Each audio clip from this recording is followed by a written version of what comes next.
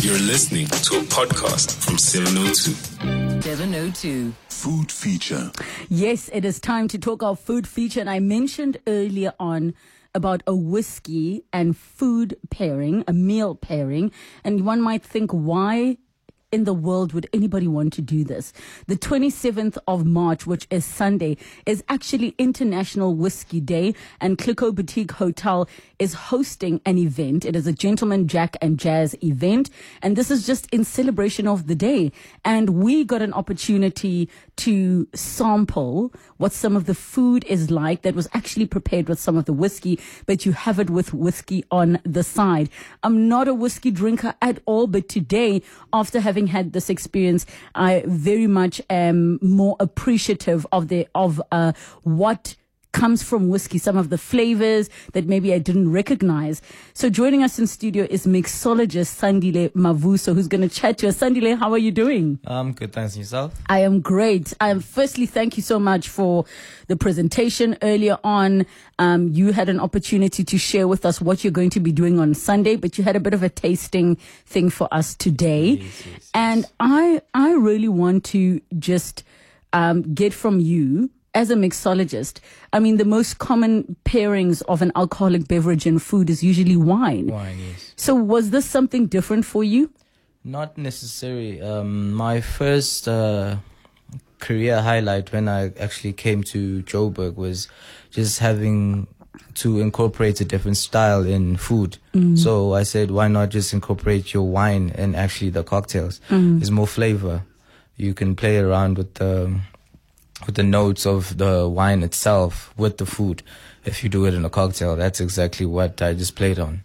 So you actually started with cocktails and the meal. Yes. And then at what point, obviously this opportunity presented itself. There are many whiskey drinkers and connoisseurs around. And usually they just have their whiskey along with whatever it is they're eating. Yes. So when this concept came to say, let's do a pairing, what are some of the things you had to think about first before deciding with the chef, okay, this should go with this, or which whiskeys would work?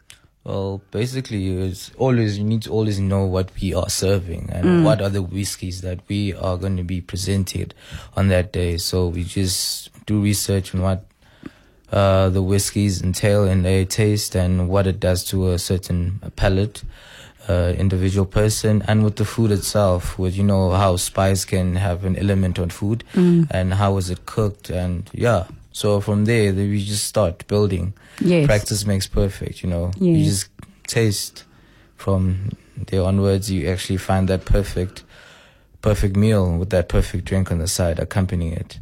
I'm one of those people who doesn't actually know the difference between whiskey, brandy, cognac. I'm not a dark spirit drinker. Once in a while, I don't mind experimenting with a bit of rum in a cocktail. But maybe explain to those of us who don't know the difference, what makes whiskey distinct versus the other dark spirits that, people usually enjoy. Okay, with whiskey, it's on its own level, because you can't compare it to a brandy or let's say cognac itself. So basically, what we work with is we partnered with Jack Daniels.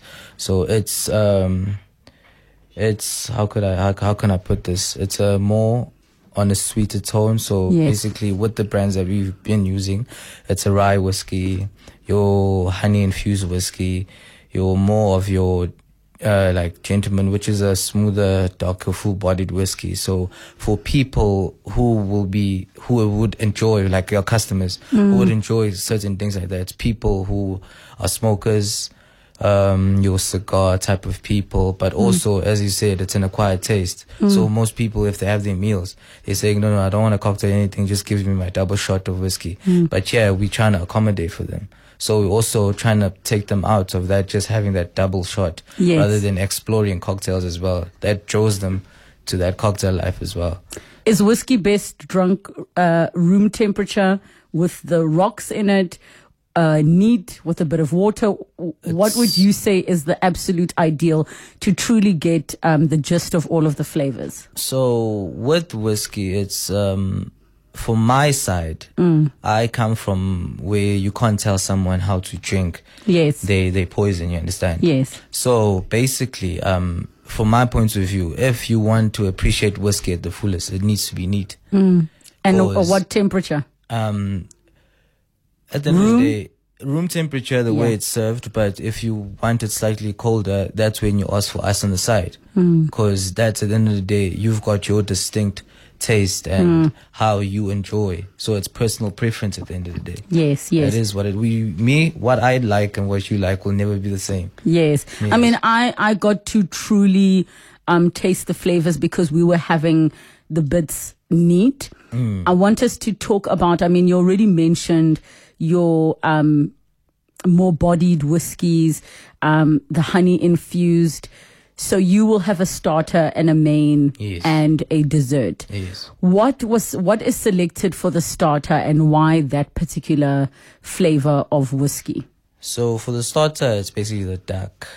No, it's the dark. That's the rye one. Yes, that's for the rye one. So the way we've prepared it, we've used the elements there also in the cocktail. So with the dark, it's not quite you don't get an intense flavor from the dark, you know. So I just went on to that white wine with infusing it with the rye whiskey, dry vermouth, a little bit of citrus and some apple juice just for sweetness. So after that, when we got that cocktail balance with the flavors also there on the dish as well, everything just worked beautifully. Because at the end of the day, you need to know that in each dish or each drink, you need to have certain similar elements and you need to work on that. So even if I'm taking that bite of food and I'm drinking, that drink needs to be actually indirectly as a palate cleanser. Yes, So it's just smooths everything down the palate.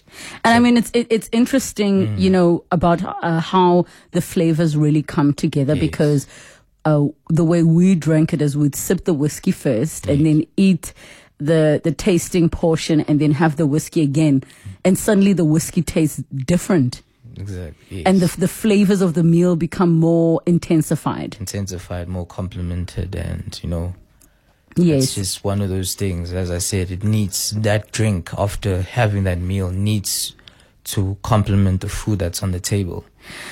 Your second course, you served us lamb 3 ways, which was just absolutely delicious. I love lamb, and the whiskey that was served with was, the way I describe it is like, this is sweeter. There's something, and you said it was smokier. What were some of the elements of that whiskey? So with that whiskey being, I'm not quite where I can give you a definite, but sometimes with Jack Daniels, you do get those elements of your toffee, your sweetness, because at the end of the day, it is a kind of, I wouldn't say sweet whiskey, but you do get those hints of sweetness in the whiskey. So you might be catching those toffee flavors in that whiskey. Yes. So at the end of the day, what I pick up and what you pick up might not necessarily be the same, but at the end of the day, it is the same whiskey. So there, it also helps because it's also got that smokier touch, full-bodied, intense flavor, which helps the lamb 3 ways as well, since we also survey it for about 14 hours, slow cook. Low and slow, yes. You know, just to get that meat tender. You know, as you taste it as well yourself, you know, tender, soft meat. So with it having 3 ways, it's the lamb grenade, the lamb croquette, and the lamb rump. And then for dessert, which I have to admit, the whiskey you served with dessert for me is my favorite of the 3. As in, if I had to drink one neat, not being a whiskey drinker, that one is actually quite nice. Now, what gives it that distinct flavor? What gives it that distinct flavor? It's basically what, at the end of the day, you know, we playing with dessert, you know, sweet treats, sweet tooth. So that's why we just incorporate that whiskey with that honey flavor. But also with the desserts, it also needs to have flavor. So going that blueberry route, you know, just helps it. So with the dessert itself, we just decided to actually infuse the honey as well in the biscuit that we're going to be serving the dessert as well in. So it's just, you know, at the end of the day, you play with the flavor. Also, don't try to incorporate too much flavors because you've got a lot going on now with the drink in the dish. So sometimes, basics are simple. Stick to them, just have those 2 flavors or 3 flavors and work from that. Just try and enhance that flavor in the whiskey. And I think what's so great is you guys prepare everything from scratch, including the biscuits that you used in your cheesecake, which was absolutely divine.